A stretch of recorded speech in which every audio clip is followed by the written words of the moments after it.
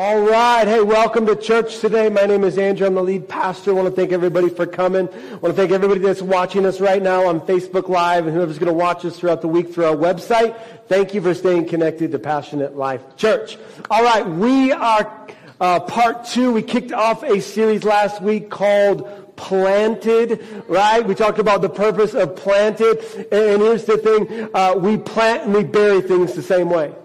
And so maybe today you feel buried. You feel like you've hit a dead end in your life, right? Because when we bury things, what do we bury dead things and we bury things that we want to hide. And so maybe you feel like maybe God has forgotten about you today. Or that you just kind of hit a dead end in your spiritual growth or even life in general. Here's the good news today. If you're here in this room or watching us online, God has planted you today. Come on. Say with me today. I am planted, not buried. Come on, one more time. I'm planted, not buried. It's just a perspective change today when we understand that God has planted us.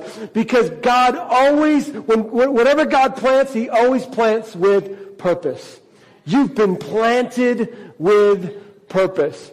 And here's the expectation when you've been planted by God is that you will grow. That we will grow. But many times it's the things underneath the surface, right? We watched that video from that little plant, right? Many times God is doing things underneath the surface that nobody else sees before we get our breakthrough. But God always wants us to get a breakthrough, right? He always wants us to flourish and grow. That's what it is about being planted. God always has a purpose when He plants us. And you have been planted here today. We're planted, not buried. And so last week, part 1 was planted in hope. Planted in hope. And the reason why I started there is because we need to get our hope up. Many times the enemy is not attacking our faith. He's actually attacking our hope. Because many times our hope levels affect our faith levels. And if our hope level is low, we're probably not even praying about some things that we should pray about, or we're praying prayers that God doesn't even want to answer. So we had to get our hope up. And the 2 areas specifically where the enemy attacks is our patience in God and our confidence in God. And so last week we just needed to get our confidence back. That God's got a purpose. God's got a plan for our life. And we need to get patient and wait for God to move. Because last week we talked about Abraham and Sarah, and they went outside of the will of God, and they made a big mistake, right? But even through our mistakes, we are not the mistake, right? Just because we make mistakes, we're not the mistake. And God still fulfilled His purpose and His promise through Abraham and Sarah. He still wants to fulfill the promise in you today. Amen? Come on, I'm preaching good, and we haven't even prayed yet. Part 2 today, planted in faith. Planted in faith. Come on, let's pray. Holy Spirit, I thank you for this moment. I thank you for every person that's been planted in here. God, I thank you for the purpose and the potential that you've placed in them, Lord. God, I just pray, Lord Jesus, you would open our hearts and open our minds for the word that you have for us today. God, help me deliver it the best that I can. And God, we just pray today that you would help us defeat the bears. In Jesus' name. And everybody said, Amen. Gotta have hope, right? Planted in faith. Come on, let's get into God's word today. Hebrews 11:1 says this. Faith is the confidence, and we talked about this from the hope angle last week. We're going to talk about it from the faith angle this week. Faith is the confidence that what we hope for will actually happen. It gives us assurance about things we cannot see. And so, if you can see it today, it's probably not faith. That's the thing with faith. We're believing for something that God He hasn't done yet. And that's why last week we started with hope. Because my hope is that your hope levels would rise up and you would begin to pray the prayers and you would begin to believe for big things in your life. During services, and this is the benefit of coming to second service, this lady reminded me of something in my life. For about 7 years, I drifted from God, and I did drugs, and I was completely away from my family. And I had two grandmothers. That never stopped praying for me. And I believe that because of their faith, this is their evidence of me standing on this stage today. Because they never gave up. For 7 years, I did drugs and partied, and they couldn't see it. But they still believed. And I know many of you on your journey with Jesus, right? You've been believing for things, and man, maybe it's a healing or whatever it is, and you've seen God give you that evidence. And man, we should always be living our lives in faith. So how important is faith? How important is faith? Hebrews 11:6, a couple passages down. And it is impossible to please God without faith. Pretty important, right? That's pretty important. It is impossible to please God without faith. Anyone who wants to come to Him must believe that God exists and that He rewards those who sincerely seek Him.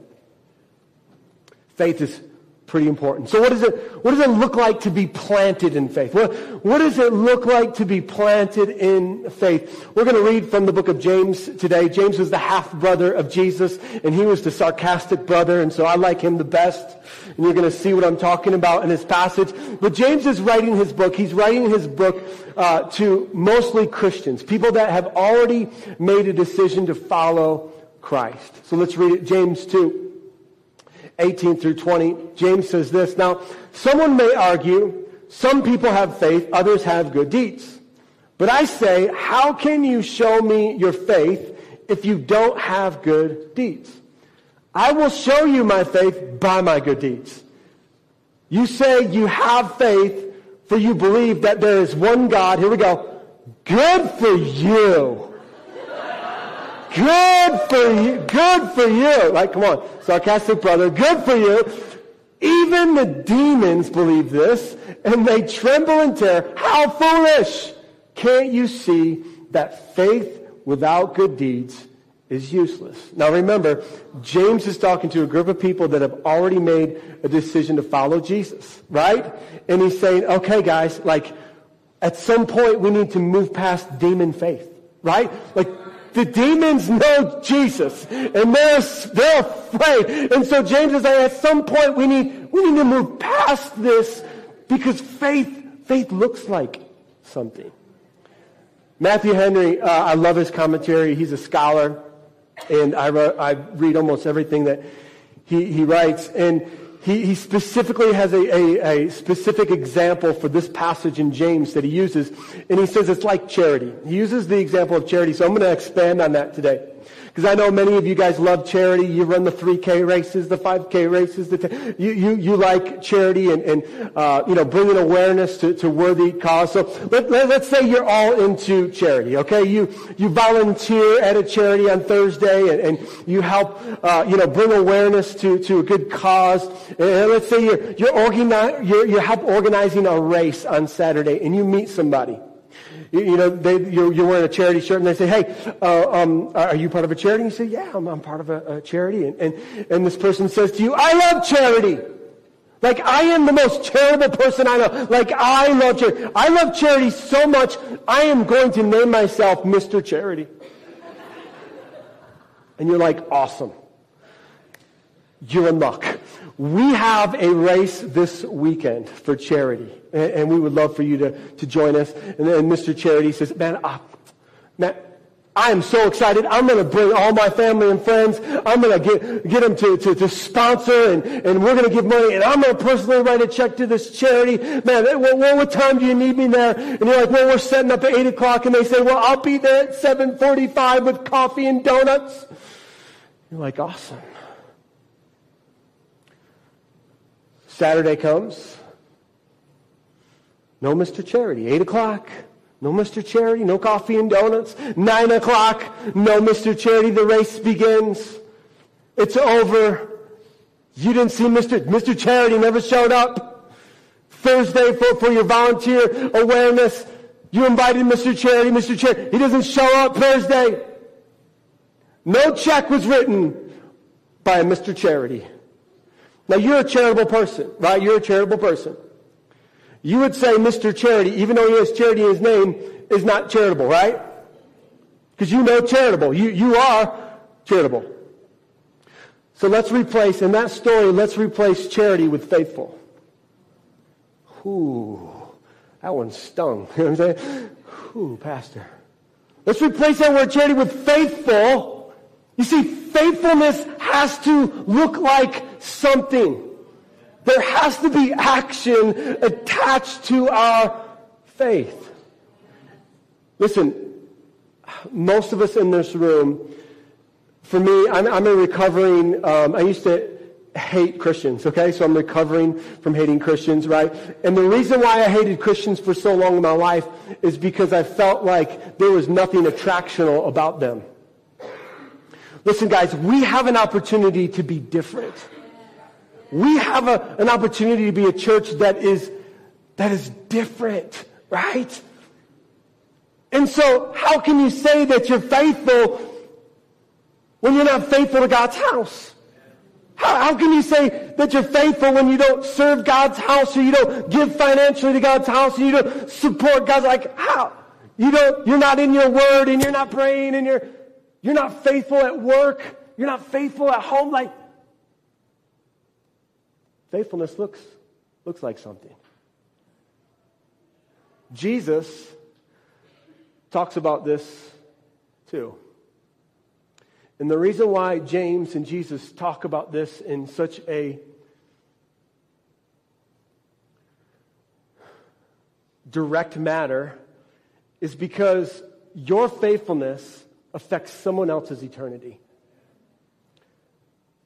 Just let that sentence settle into your heart for a moment.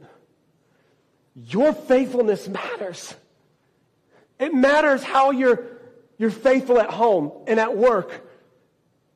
Your faithfulness affects someone else's eternity. Jesus says it like this in Matthew 7:15 through 17. He says, "Beware of false prophets who come disguised as harmless sheep, but are really vicious wolves. You can identify them by their fruits." And we're going to talk about that in the coming weeks. That is by the way they what? Act. Jesus says, man, faithfulness looks like something. Can you pick grapes from thorn bushes or figs from thistles? The answer is no. Okay? The answer is no. A good tree produces good fruit. A bad tree produces bad fruit. Let's continue. A good tree can't produce bad fruit, and a bad tree can't produce good fruit. So every tree that does not produce good fruit is chopped down and thrown into the fire. Dang, Jesus. Woo! Yes, just as you can identify a tree by its fruit, so you can identify people by their what? Jesus says your faithfulness has to look like something. You can talk about being faithful and just like Mr. Charity, but your faithfulness looks like actions. Guys, we have an opportunity to be different, right? We have the opportunity to not be the angry Christian at work, right? That cusses everybody out. You know what I'm saying? Like, we have the opportunity to be different. Because Jesus says people should know you by your fruit, should know you by your actions. People should see Jesus in us. So Jesus gathers his disciples and Jesus' ministry is starting to grow, and he gathers the 12, but Jesus also had 72 other disciples that followed him, and he gathers them all up, and he just begins to pray over them, and he specifically sends them out with the authority to cast out demons and to heal people. Okay, and so he sends them out, and they're running around everywhere, casting demons out of people, healing people, and they're just doing it, right? They're doing it. And then they come up on this little boy and his dad. And this little boy had a demon in him. And so the disciples, just like they did before, they're trying to cast this demon out of this boy, and they can't.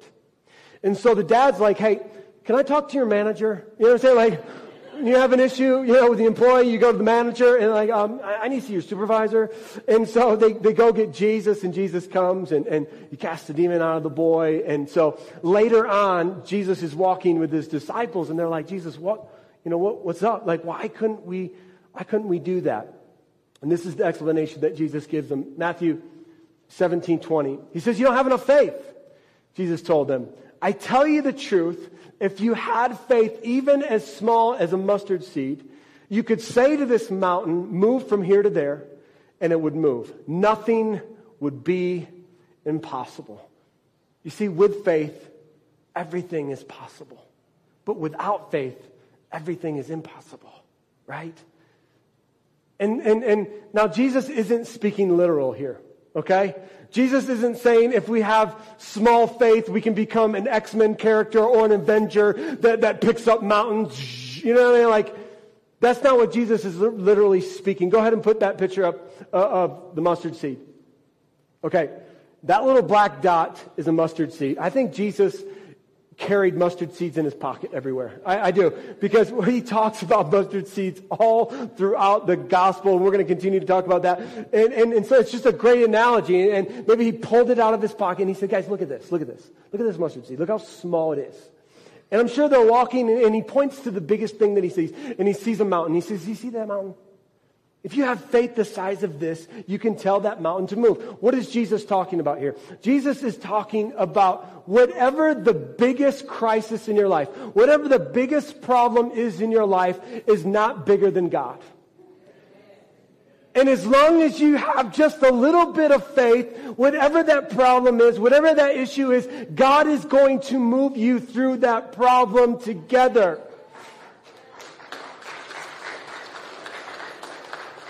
Now, the point, right? The point isn't that we stay, leave it up one more second.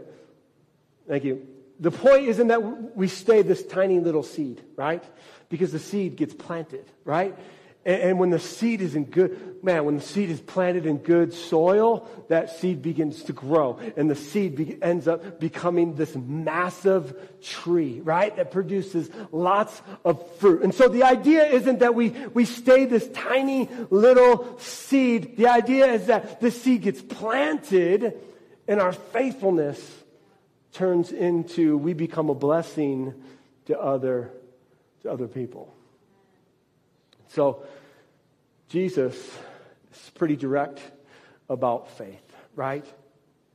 And I don't know if you're like me, but I always wonder, I'm like, how much faith is like, how do we measure that, right? Like, how do I measure how much faith is in that tiny little mustard seed? And so I've got a different analogy for you today.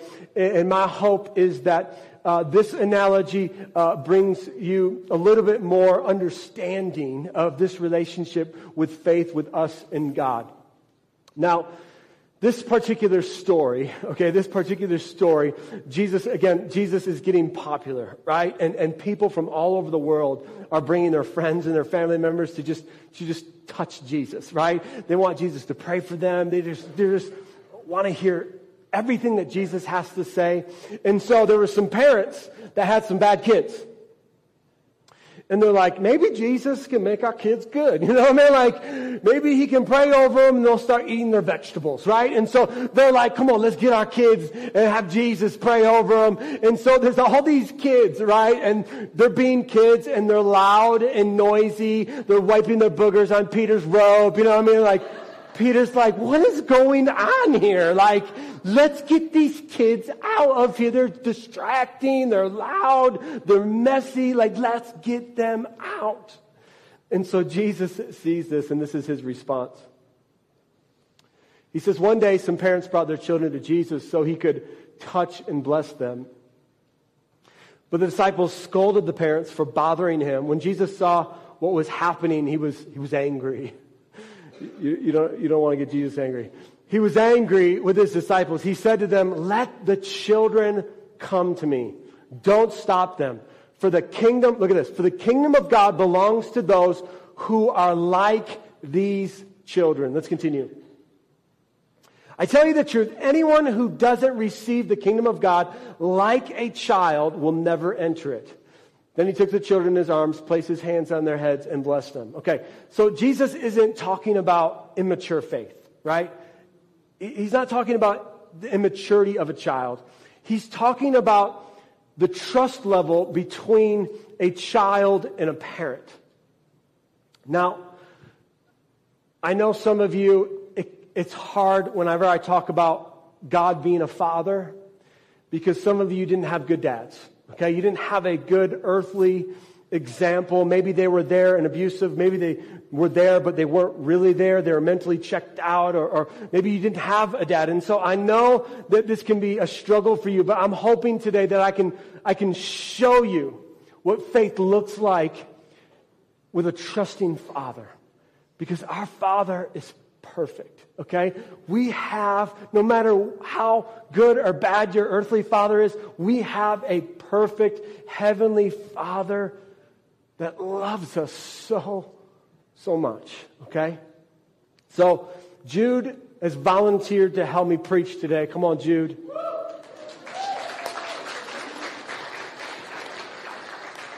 You ready for round 2? You are? Okay. So, this is Jude. He's 8. Everything that Jude has, I've given it to him. Even his good looks. Come on, somebody. He actually looks more like his mom. But anyway, everything he has comes from his father. And Jude knows, because we have a personal relationship, right? We have a personal relationship. He knows that even today, that I'm not going to harm him. I'm not going to hurt him. I'm not going to do anything to embarrass him, right? And he believes that because because we have a personal relationship, because the trust that I have shown him. Okay, so let's pretend, this works better at first service, but let's pretend that Jude has never seen this stool before, okay? Let's pretend you've never seen this stool before. This stool represents faith in God. Okay? This stool, and I tell Jude, this stool has been made for you. This stool has been created to hold your weight. Now, he doesn't know that, right? He's never sat on this stool. Let's just say he's never sat on this stool before, okay? He's never seen this stool before. This stool it doesn't look like the most sturdiest, stools that are out there, right? And so, maybe he's a little apprehensive, because he didn't see that his dad backstage sat on it and made sure that it was sturdy enough for him to sit on it. If it holds my weight, it's going to hold his weight, right? Guys, this is what it looks like to have faith in God. This is what it looks like to trust God. He doesn't know if this thing can hold his weight until he sits on it. Go ahead, Jude, sit on the stool. It held him, right? It did what it was designed to do. But Jude didn't experience it until he did what? Until he put his whole weight on it. That's what it's like to trust God. We don't know if this job that he's calling us to take is the job that he's calling us to. But we have to put our whole weight into it to find out. That's what faith is with Jesus. And some of us, this is what we're trying to do. Some of us, this is what we're trying to go through life, and we're trying to half-cheek God. Right? We're like, maybe if I just put a little cheek down and just test the waters a little bit and see if it's sturdy enough, and you never experience the fullness of the purpose and plan that God has for your life, because you never put your full weight in it. Well, God, why haven't you brought me somebody yet? Listen, you're not all in. You're half-cheeking the gospel. You're half-cheeking your relationship with God. God's like, come on, put your full weight in it. I got a purpose and a plan for your life, but you're not going to experience it unless you put all your weight in what God is saying.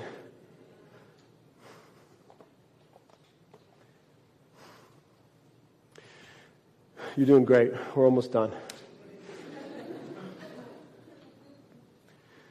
You guys remember, I think there's a poem that was popular in the 80s or 90s.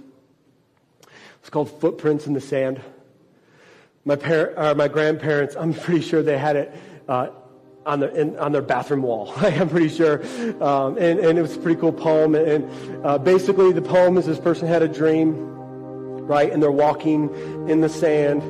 And there's two footprints, right? He's talking to the Lord in his dream, and there's two footprints, and all of a sudden two goes to one. There's one set of footprints, and the person's like, man, like, Lord, it seemed like when I was going through my hardest times, you know, you left me, right? And because there's only one set of footprints, and the Lord's like, no, I carried you through. Now remember, this is the guy's dream. I carried you through. Okay? Nice poem, right? Nice poem. Terrible theology, okay? Nice poem, terrible theology. Because this is our issue, okay? This is our issue, is that we think that somehow God is magically going to pick us up and carry us where we need to go. And so we're sitting on our couch, binge watching Netflix, waiting for God. God, I don't know what life group I'm supposed to go in, but I'm going to sit here, eat Doritos on the couch, and wait for you to magically carry me. God, I don't know what job or career you want me to do, so I'm just gonna sit here in my lazy boy and wait for you magically to send my resume to somebody. God, I don't know what church I'm supposed to go to. You're here today. Like, you Googled it, you got good reviews. I don't know how more obvious I can be. Like, I planted you. But God, who do you want me to marry? I'm just going to sit here and just wait for you to magically... God, listen.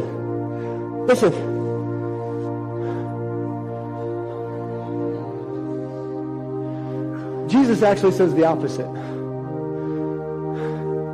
He says, pick up your own cross and follow me. No. I can't carry your cross. Only you can carry. I created you with a purpose. I've created you with a plan that only you can fulfill. You have a destiny that only you can fulfill. You have talents and gifts that only you can fulfill. There's people's eternity that only you can touch, that you can change. I've called you to carry your own cross. I can't bear that cross for you. I've created you to carry your own. Now, this is a better analogy of how God does life with us. Okay? He doesn't carry us, but He's with us. No matter what we're going through, He's right beside us. And this is what it looks like. This is what it looks like, right? One step, one step, one step, one step, one step, one step. Even if it gets hard, even if there's struggles, right? It's still this. He's still this. One step, one step, one step, one step, one step. He's right there with us. Now look.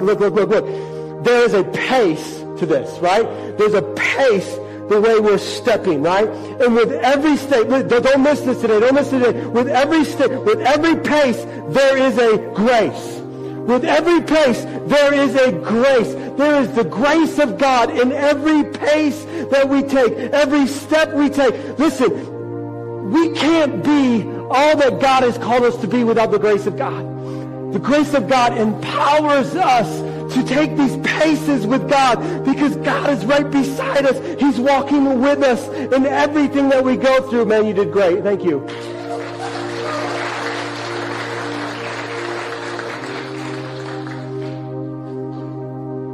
And somewhere along the lines, we thought that God should transport us someplace. No. If you want to get connected, and that's God's desire for you, you have to walk back to a table and sign up. If you want to be part of what God is doing in this house, you need to go back to the Welcome Center and sign up for a serve team. If you want to be faithful, yes, you're going to have to write a check and start to tithe, or go online and start to give. Faithfulness looks like something, but we've got to do our part. We've got to do our part. And remember, man, you're going to mess up. Doubt's going to come in, right? Doubt does not disqualify us from the purpose of God. Mistakes don't disqualify us from the purpose of God. That's why there is a grace in every single pace. Perfection is not the goal. Faithfulness is. Perfection's not the goal. Faithfulness is, right? The righteousness falls 7 times, but what happens? They get up because they're faithful. They know that they're not perfect, that they're going to make mistakes, but in every pace is the grace of God. The reason why I preach messages like this, and I know they sting a little bit, okay? I know they sting a little bit. But as your pastor, when you pass from this life, every single person will stand in front of God. And in that moment, I hope God says these words to you, and that is, good and faithful servant. Do you notice those words? God doesn't address anything else in our life but our faithfulness and how we served. I want all of you to stand before God and hear those words, good and faithful servant. I want you to live a life that you understand that God is right by you. And even when we make mistakes, man, God's grace is in that pace. Even when we fall, he's like, come on, get up. I'm right there with you. Come on, let me help you up. Let's keep doing this together. I got a hope. I got a future for your life.